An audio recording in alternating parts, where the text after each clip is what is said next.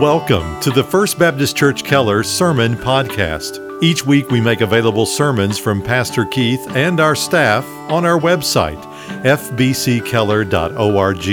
And on iTunes, search for First Baptist Church Keller TX in the iTunes Store or in the podcast app on your mobile device. And now here's our pastor, Keith Sanders. Let's take our Bibles in hand and open together to the 20th chapter of the Gospel of Luke. Luke chapter 20, our text today, verses 1 through 8. One of the silly statements that I often hear made by critics of the Bible's veracity and trustworthiness, is that the Bible is an ancient document and therefore has little or nothing to say of relevance for a modern, and you can read there, sophisticated folks like us. And then comes along a little microscopic virus, and we realize that we're not as sophisticated as maybe we perceived ourselves to be. In fact, we're a whole lot more like our ancestors and forefathers than we ever thought. The question in our text today, by the way, the action of which took place 2,000 years ago, is the question on almost everyone's lips in our own culture, which interestingly enough is the title of the message today, and that is, who has the authority? Now, people are debating and wondering, does the President of the United States have the authority to close down and reopen businesses? Or is that the purview of state government or local officials perhaps? Or should we be listening to the scientists or the medical community? Who has the authority? Well, just to remind you, as chapter 20 of the Gospel of Luke begins, Jesus has made his way to the holy city of Jerusalem. Remember that he commandeered a young unbroken donkey and rode down the western slope of the Mount of Olives and entered through the eastern gate of the city of Jerusalem to applause and adulation from the crowds. Hosanna, they cried. Blessed is he who comes in the name of the Lord. Well, these words angered Jesus' enemies. They wanted him to rebuke the crowd and make them stop praising him. Jesus would not do that. Jesus entered the city. He began to weep over the future of the city. He knew in his omniscience that in just a few years that his prophecies that the city would be destroyed would be fulfilled. And yet he had a mission. He drove the money changers and the sellers from the temple grounds, and then he, we believe, retreated back to Bethany, to his home base, the home of his friends Mary, Martha, and Lazarus. Let's read verse 47 of Luke chapter 20 and then through our text today. And he was teaching daily in the temple, but the chief priests and the scribes and the leading men among the people were trying to destroy him. They could not find anything that they might do, for all the people were hanging on to every word he said. And on one of the days, while he was teaching the people in the temple and preaching the gospel, the chief priests and the scribes with the elders confronted him, and they spoke, saying to him, "Tell us by what authority you do these things, or who is the one who gave you this authority?" And Jesus answered and said to them, I will also ask you a question, and you tell me, was the baptism of John from heaven or from men? They reasoned among themselves, saying, if we say from heaven, he will say, why did you not believe him? But if we say from men, all the people will stone us to death, for they are convinced that John was a prophet. And Jesus said to them, nor will I tell you by what authority I do these things. May the Lord add his blessing to the reading and hearing of his word. Now, the culture in which Jesus lived and taught and moved about put great significance on this concept of authority. Well, let's define authority. Authority, simply defined, is the right to give orders, to make decisions, and to enforce obedience. Jesus is claiming for himself the right to tell us how to live our lives and has an expectation that we obey. But humans in our fallen condition hate authority, don't we? Think back to the Garden of Eden. That's really how sin entered the world. God gave all of these wonderful benefits and blessings of living in this paradise to our first parents, Adam and Eve, with only one prohibition, not to eat of this tree that was in the midst of the garden. But Satan appealed to authority. Has God really said that if you eat of this tree, you will surely die? He really appealed to the idea that God was trying to suppress them in some way. And so Eve, of course, gave in to temptation, and so did Adam. Think also of Romans chapter 1, when the Apostle Paul is describing the human condition. He says that the wrath of God has been revealed because man has suppressed the truth that he knows about God in his unrighteousness. That is, against a mountain of evidence that God created the universe, that he is sovereign, and he has the right and authority to make demands of us. Man stubbornly resists that, and instead of worshiping the true God and obeying the true God, man creates gods, little g, in his own image, gods that man can control and gods that man can ultimately get along with, gods that don't hold him accountable, in other words. Well, authority is expressed in a multitude of ways, but in the human condition, in three primary categories. The first place that we encounter authority, most of us, is in our family unit. Our first taste of authority is discipline from a parent. And in Jesus' day, of course, the Romans governed most of the world. The Romans had a law called pater familias. And the idea is that the father of a family was sort of a king over a kingdom. And he had the right, really, of life and death of anyone in his family. They also controlled the second area of authority, which is the political sphere. That empire had spread far and wide and included that region of the world in which Jesus lived, present-day Israel. And the way they governed was through sheer brute force. Someone got out of line, they put down that rebellion instantly and violently, as Jesus predicted was going to happen in 70 AD, and it did in Jerusalem. And then a third place of authority in most people's lives is their religion. That is, they have a system of beliefs, and those who administrate that system, and in the case of Israel, that was a system of priests and elders, councils, the Sanhedrin, and all of these systems were extremely hierarchical in nature. Everyone had a role and a place within that hierarchy. But as we think about those three areas of authority, it comes to our mind that God instituted his plan in all three of those areas. For example, in the family, he defines that a family begins with one man and one woman, and then children who are raised in that context. Children have their role. Moms have their role, fathers have their role, husbands and wives have roles within the family. God also instituted government, don't forget. It was his idea. And he gave mankind government to punish evildoers, the scripture says, and to reward the righteous. But he's also given us an institution called the church. And that is, he has granted to every Christian some unique spiritual gift, but he's also gifted the church with leadership, pastors, teachers, deacons. And yet, even though God has prescribed how that authority structure is to work in his Bible, almost all the friction and relational turmoil in the world is in one of those three categories: in the family, in the political sphere, or in the religious sphere. Why is that? It's because of what Paul said in Romans 1. Men suppress the truth in unrighteousness. Because humanity, rejects the ultimate authority of God, they seek to make their own way. Well, that's what was happening, of course, as Jesus entered Jerusalem. With that background, we now look at our outline of our text. The first thing we see in verse 1 of Luke chapter 20 is the priority of preaching. The priority of preaching. On one of the days, that is, he was going that week before his crucifixion, he was going into the city from Bethany. He was going to the temple. He was preaching and teaching there, and then he would go back to Bethany. And he did that day after day until the night of his arrest. And so, again, remember, this is the final week of Jesus' earthly ministry. He's about to die. This is either Tuesday or Wednesday, just a few dozen hours in either case before his crucifixion. And so let me ask you a question. If you knew for certain that you were going to die within 48 hours, how would you spend your time? Maybe you'd get together with your closest friends and family members. Jesus did that. He spent time with his disciples, of course, had meals with them, visited with his inner circle. But he really did what he'd always been doing. He was teaching in the temple. Verse 47, chapter 19 says, he was preaching the gospel.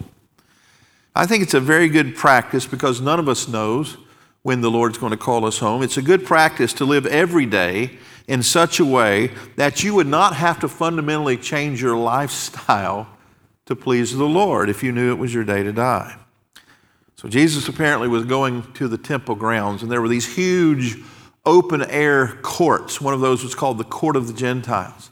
That's where much of the buying and selling went on. And so after Jesus had cleared the buyers and the sellers, the area was still full of thousands of people who were mingling and mixing and speaking. And Jesus was going from group to group, I take it, teaching and preaching. The scripture says of Jesus' teaching that it was different than the teaching of the other rabbis because he taught as one having authority. Now take from that he wasn't just quoting what someone had told him or he had heard or he had gleaned from sitting under the feet of other rabbis. This was direct revelation because he is God in the flesh. So that's how his ministry started. We go back to read the four Gospels. When Jesus' earthly ministry started after his baptism and the wilderness experience, his way of life was go from village to village, teaching and preaching the gospel. Now, what do we mean when he was teaching and he was preaching the gospel? What was the content of Jesus' teaching ministry? What was his curriculum? Well, he often talked about the kingdom, didn't he? He talked about that some are outside of the kingdom and some are inside the kingdom. And he talked about the concept of the kingdom being in your midst. We talk about the concept of the already and not yet, that the kingdom has come into the hearts of men, but there's coming a day when he will rule and reign over all his creation.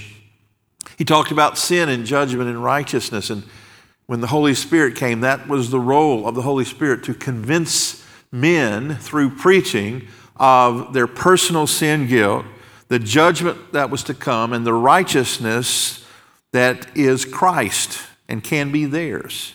But ultimately, the scripture says he was preaching the gospel. And that word has a very clear meaning. It means good news. And to preach means to proclaim. And when we preach the gospel, we are proclaiming the good news that Jesus died for sinners, and he makes salvation available to all who are repentant of sins and believe on him. In other words, what Jesus spent his last hours doing was explaining the meaning of the Holy Scriptures. Now, if these things, that is teaching and preaching the gospel, were so important to Jesus that he spent his last hours on earth doing them, who are we to think that we have a better strategy? I never cease to be amazed at what vaudevillian stunts are being passed off in many churches as biblical preaching.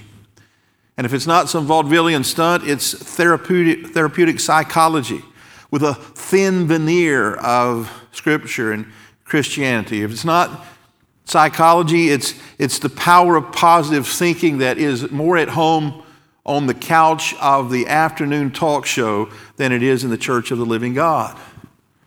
God has declared that his ordained means of salvation is the preaching of the Word of God. Faith cometh by hearing, and hearing a message that is teaching about Jesus Christ, the gospel. But you hear people say, well, Pastor, if we teach the Bible, especially if we teach it in full dosage, it's going to turn people off. It won't be popular. You are right. Not if it's done correctly.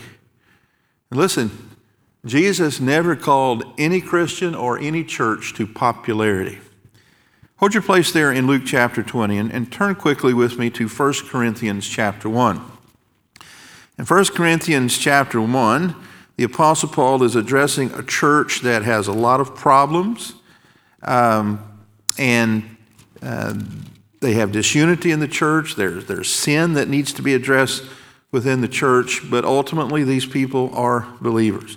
And so the Apostle Paul has a prescription for them. In 1 Corinthians chapter 1 and verse 17, we read this: "For Christ did not send me," this is the Apostle Paul speaking, "Christ did not send me to baptize, but to preach the gospel." That is, Paul understood his marching orders to do the same thing that Jesus did, to preach and proclaim the gospel.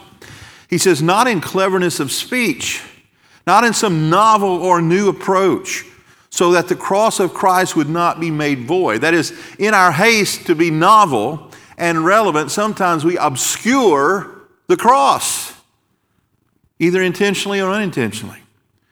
Then he says this in verse 18, for the word of the cross, that is the gospel, is foolishness to those who are perishing.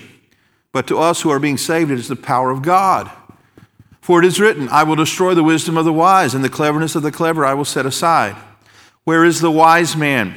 Where is the scribe? Where is the debater of this age? Has not God made foolish the wisdom of the world? For since in the wisdom of God, the world through its wisdom did not come to know God, God was well pleased, hear this, through the foolishness of the message preached to save those who believe. He's saying that God ordained the means of a lost person getting saved is by hearing the proclaimed gospel message. And he says to those who reject it, that message of a God taking on human flesh, living a perfect life, and dying in the place of the sinners through substitutionary atonement is foolishness, nonsense to them. But to those who are being saved, we realize it's true. It's the power of God to save us. Then he goes on. But he says, verse 22, for indeed Jews ask for signs and Greeks search for wisdom, but we preach Christ crucified. To Jews a stumbling block and to Gentiles foolishness. But to those who are the called, both Jews and Greeks, Christ the power of God and the wisdom of God, because the foolishness of God is wiser than men, the weakness of God is stronger than men. So there's two negative reactions to the gospel from two different groups. The Greeks, the Gentiles, look at the gospel of this, they would perceive weak Jewish man dying on the cross in place of other people as utter nonsense. And then the Jewish people look at their Messiah being put to death as a stumbling block. They trip over that. And what they trip over is the idea that they have to come on his terms, the same way as a Gentile would. And yet, the message, our marching orders have never changed. God ordained the preaching of the gospel as the means through which lost people would be saved. And so that's why Paul wrote to his young protege, Pastor Timothy, and he told him to preach the word. 2 Timothy 4:2, in season, out of season. That is when people want to hear it and when they don't want to hear it. He says in 2 Timothy 2:2 that the way the gospel is passed from generation to generation is faithful men pass it down to faithful men who continue passing it down to faithful men generation after generation. That's not something the Apostle Paul made up. The Lord Jesus preached the gospel his entire earthly ministry and was preaching it right up until the last hours before his death, and so must we. Now, the second thing we see in verse 2, back in Luke chapter 20, is the accusation about authority. Verse 2, and they spoke, saying to him, that is, the scribes and Pharisees were following Jesus around the temple grounds, trying to catch him in some sin or some way that they could perceive him to be out of order. Of course, they never could. And so they spoke, saying to him, verse 2, tell us by what authority you are doing these things, or who is the one who gave you the authority? There's that question again. Who has the authority? Where did you get this nerve to tell people how to live, to heal the sick? We didn't authorize that. You don't have a license to be here. And I'm not being facetious. Teachers in that day had to be ordained through the Sanhedrin. They had to have their credentials. But Jesus never asked the Sanhedrin permission for anything, and that galled the elders. He was preaching, he was teaching, he was healing. And perhaps the thing they were pointing to the most is, who gave you the right to empty the temple of those money changers and sellers? Because some of them, as we saw last week, lost income because of that. Remember, the Pharisees and the Sadducees had become united in their hatred for Jesus. Jesus had exposed the Pharisees as religious hypocrites, and he had exposed the Sadducees for their greed, and now they come together, these sworn enemies, to do away with Jesus. He didn't play by their rules. So was Jesus just a rebel? Sometimes we see Jesus portrayed in movies. He's sort of a wallflower. In other movies, he's this political revolutionary. Was Jesus a rebel with a cause, or did Jesus really have authority? Well, let's see what the Scripture has to say. Matthew 11:27, Jesus is speaking. He says, "All things have been handed over to me by my Father, and no one knows the Son except the Father, nor does anyone know the Father except the Son, and anyone to whom the Son wills to reveal him." He says, all authority has been handed over to me. Philippians 2:9, Paul says, "For this reason also God highly exalted him," that is Jesus, "and bestowed on him the name which is above every name." That is, there's no one with greater authority than Jesus. Colossians 2:10, "And in him you have been made complete, and he is the head over all rulers and authorities." Matthew 28:18, "All authority has been granted to me," Jesus says to his disciples, "in heaven and on earth." That is, in every sphere. In the spiritual, in the physical realm, he says, "Because I have all that authority, I can give you your commandment, which is to go therefore and make disciples of all the nations, baptizing them in the name of the Father and the Son and the Holy Spirit." 1 Peter 3:22, Jesus is at the right hand of God, which is the place of authority. John 3:35, "The Father loves the Son and has given all things into his hand." Ephesians 1:20, "Which he brought about in Christ, who he raised from the dead and seated him at his right hand in heavenly places." So yes, Jesus has authority. He doesn't need the permission of the Sanhedrin, doesn't need the permission of the Pharisees and the Sadducees, and he certainly doesn't need our permission. He is God. He sits on his throne. He does whatsoever he pleases. And that leads us to a damning dilemma that these elders found themselves in.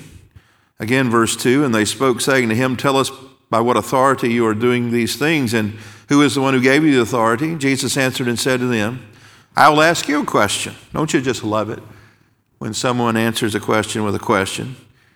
"You tell me, was the baptism of John from heaven or from men?" And they reasoned among themselves, saying, "If we say from heaven, he will say, 'Why did you not believe him?' But if we say from men, all the people will stone us to death, for they are convinced that John was a prophet." And so Jesus invokes the name of John the Baptist. Remember, they're surrounded by hundreds of people at this point listening to this conversation. And so the elders demand of Jesus, "Tell us where you got this authority." They're trying to trap him. If he said, "I got it from our Father who is in heaven," they say, "Aha, this is blasphemy." And so he answers return volley with a question. You answer me this. John the Baptist, was he from God or not? You remember John the Baptist. He was the cousin of Jesus, born shortly before Jesus was to his parents Elizabeth and Zacharias. He grew up to be a prophet. The Holy Spirit was upon him from his mother's womb. He was a different kind of guy. He lived out in the wilderness by himself. He wore a coat of camel's hair, and he ate locusts and wild honey. People were coming out to him to hear him preach, and he was preaching the same message that Jesus preached, that is repentance and faith. "Repent," he said, "for the kingdom of God was at hand." And John was out there in the wilderness baptizing people in the Jordan River.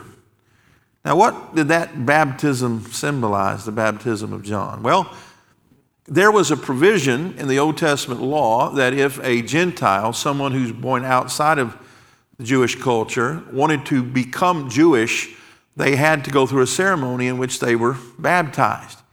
And the implication of this was not lost on these Jewish people who were going out to hear John preach. He was saying you must repent and you must come the same way as the Gentiles. That is, you have to come as a total outsider, someone who doesn't have the rights and privileges of intimacy and fellowship with God because you've been separated by sin.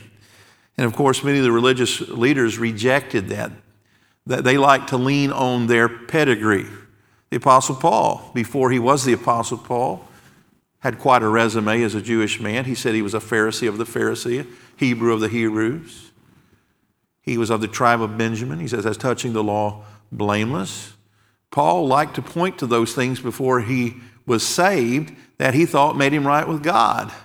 But when he came face to face with the risen Lord on that Damascus road, he never mentioned those credentials again in a positive way.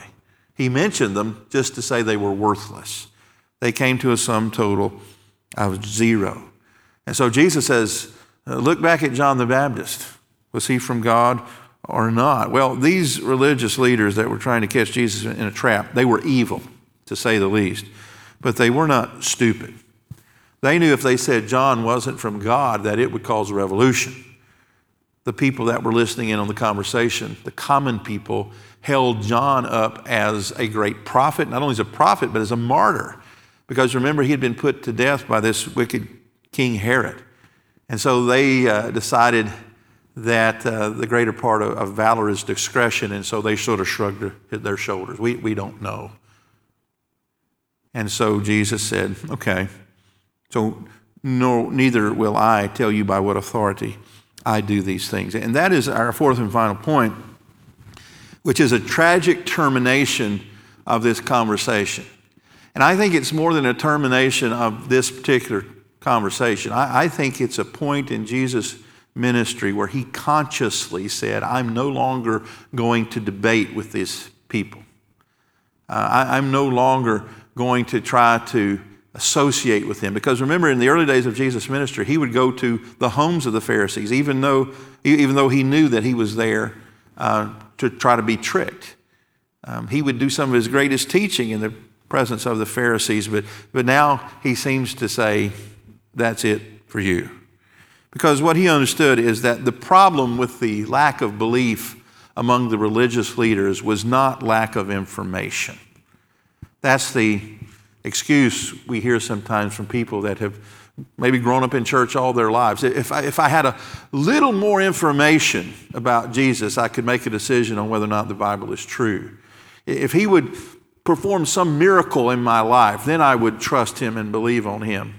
If I could just have one more shred of evidence, in other words, I'd turn my life over to Christ. And of course, these Pharisees were present when Jesus had performed some of his greatest miracles. You'll find, by the way, in the scriptures, none of the Pharisees ever doubting or disparaging the veracity of Jesus' miracles. They were well documented and proven to be true. And so what they try to do is by what authority are you doing this? They tried to accuse Jesus of doing this through the power and the authority of Satan at various times. So their problem was not lack of information. They had a mountain of evidence that Jesus was exactly who he claimed to be. They had the Old Testament prophets who they could quote chapter and verse. They had eyewitness accounts, which was required in their system of doing things. They had thousands of people whose lives had been forever changed by Jesus, and in many cases they had seen it with their own eyes and heard it with their own ears, yet they stubbornly, willfully refused to bow their knee to Christ's authority. As I think about that, I think that is reflective of our own culture today here in the United States. And I know there are pockets and individuals within the country who've never heard the gospel. But by and large, if you can grow up in the United States of America and have access to the multiple types of media that we have, it's highly unlikely that you've never heard the gospel message. What is more likely is that, like the Pharisees, having a mountain of evidence, you willfully, stubbornly refuse to bow your knee to his authority. And maybe you're asking the same question in your own life of Jesus that the Pharisees were asking there on the temple grounds that day. What gives you the right? Why do you have authority? And let me give you a reason why the Lord Jesus Christ has the authority to make commandments to us and to expect obedience. And that is because he created us for his own glory. We've been studying the attributes of God in our systematic theology class. And one of the attributes of all three members of the Trinity is that they are eternal. They've always existed. And we see that proven out in Genesis chapter 1, where God the Father spoke the universe into existence and the Holy Spirit was hovering over the face of the deep. And in the Gospel of John chapter 1, it says the second person of the Trinity, the eternal Son of God, was there as well. John writes, in the beginning was the Word, and the Word was God, and the Word was with God. All things created by him and through him, and nothing was created that has been created except through him. Jesus created us for his glory. Therefore, he has the authority and the power to command us and expect obedience. And yet we have the same fundamental problem in our fallen nature as our first parents did, and that was an aversion to authority. When the Apostle Paul was preaching in Acts chapter 17, in verse 30, he was speaking to a group of people who thought very highly of themselves, who were part of that group of people that he described in 1 Corinthians chapter 1, who would say the simple message of the cross would be put in the category of foolishness. And yet he looks them right in the eye, and this is what he declares. He says, therefore, having overlooked the times of ignorance, God is now declaring to men that all people everywhere should repent. Now, you know the inclusive nature of this command to repent, that all people everywhere. And it harkens back to what Paul wrote in Romans when he said that all men are without excuse because God has put into their heart a knowledge of himself. He has revealed himself in what has been made, in nature and creation.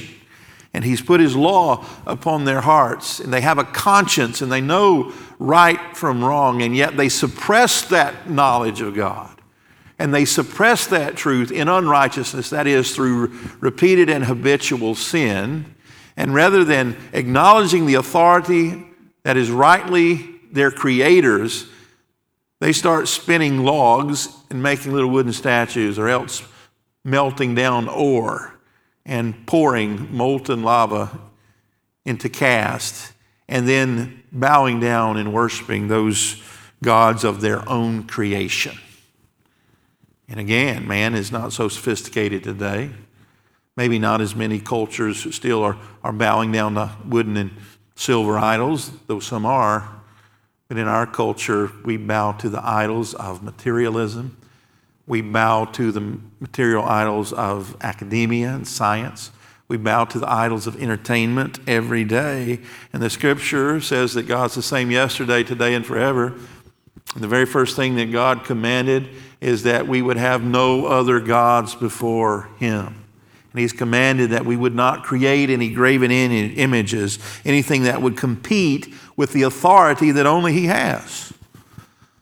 And so our message today is the same message of Jesus Christ hours before his crucifixion. It's the same message of the Apostle Paul in his day during his missionary journeys.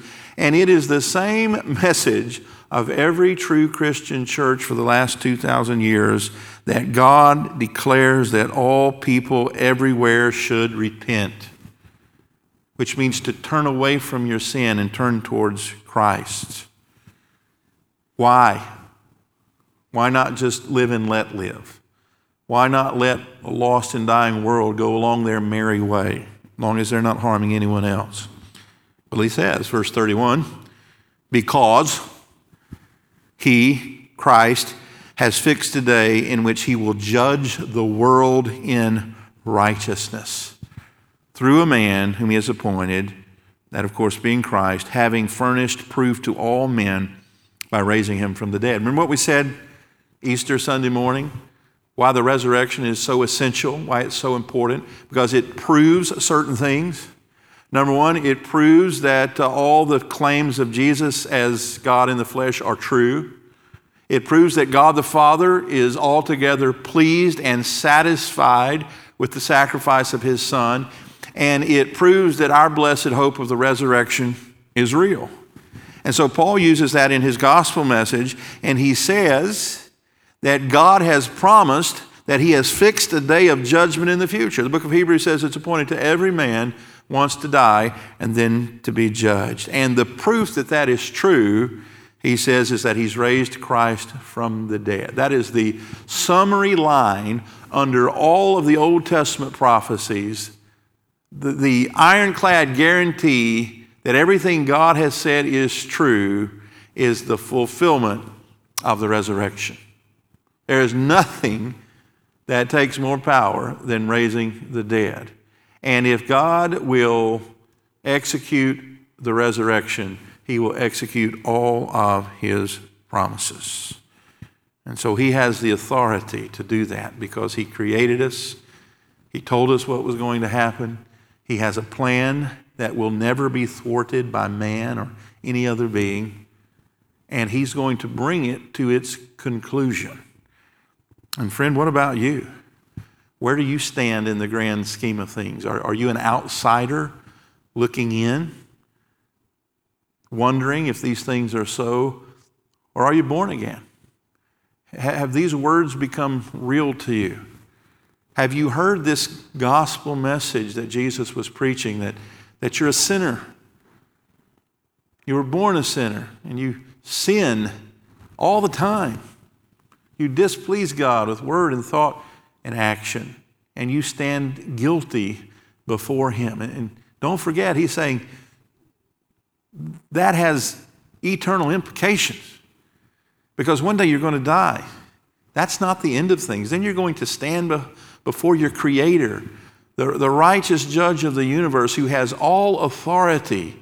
And He's either going to welcome you to eternal bliss in heaven based upon your relationship with His Son and your faith that you placed in Him through His death, burial, and resurrection on the cross, or you're going to be cast out forever into outer darkness, into a literal hell.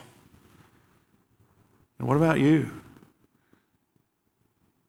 The good news, gospel, that Jesus proclaimed in His last hours is that you don't have to spend eternity separated from God. You can spend eternity in perfect and sweet fellowship with Him, and it's not based on what you have to do to make up for your past. It's not what you have to do to please Him. It's based on His inherent pleasure in His Son and what He has done. And what He did is He died in the place of sinner. He took the punishment that we rightly deserved at the cross. The Bible says, whoever calls on the name of the Lord will be saved. Every Christian who has ever existed in human history has this thing in common.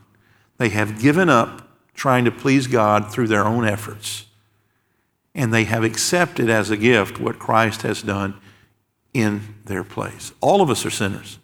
Romans 3:23 makes that explicitly clear. We've all sinned and fall short of the glory of God.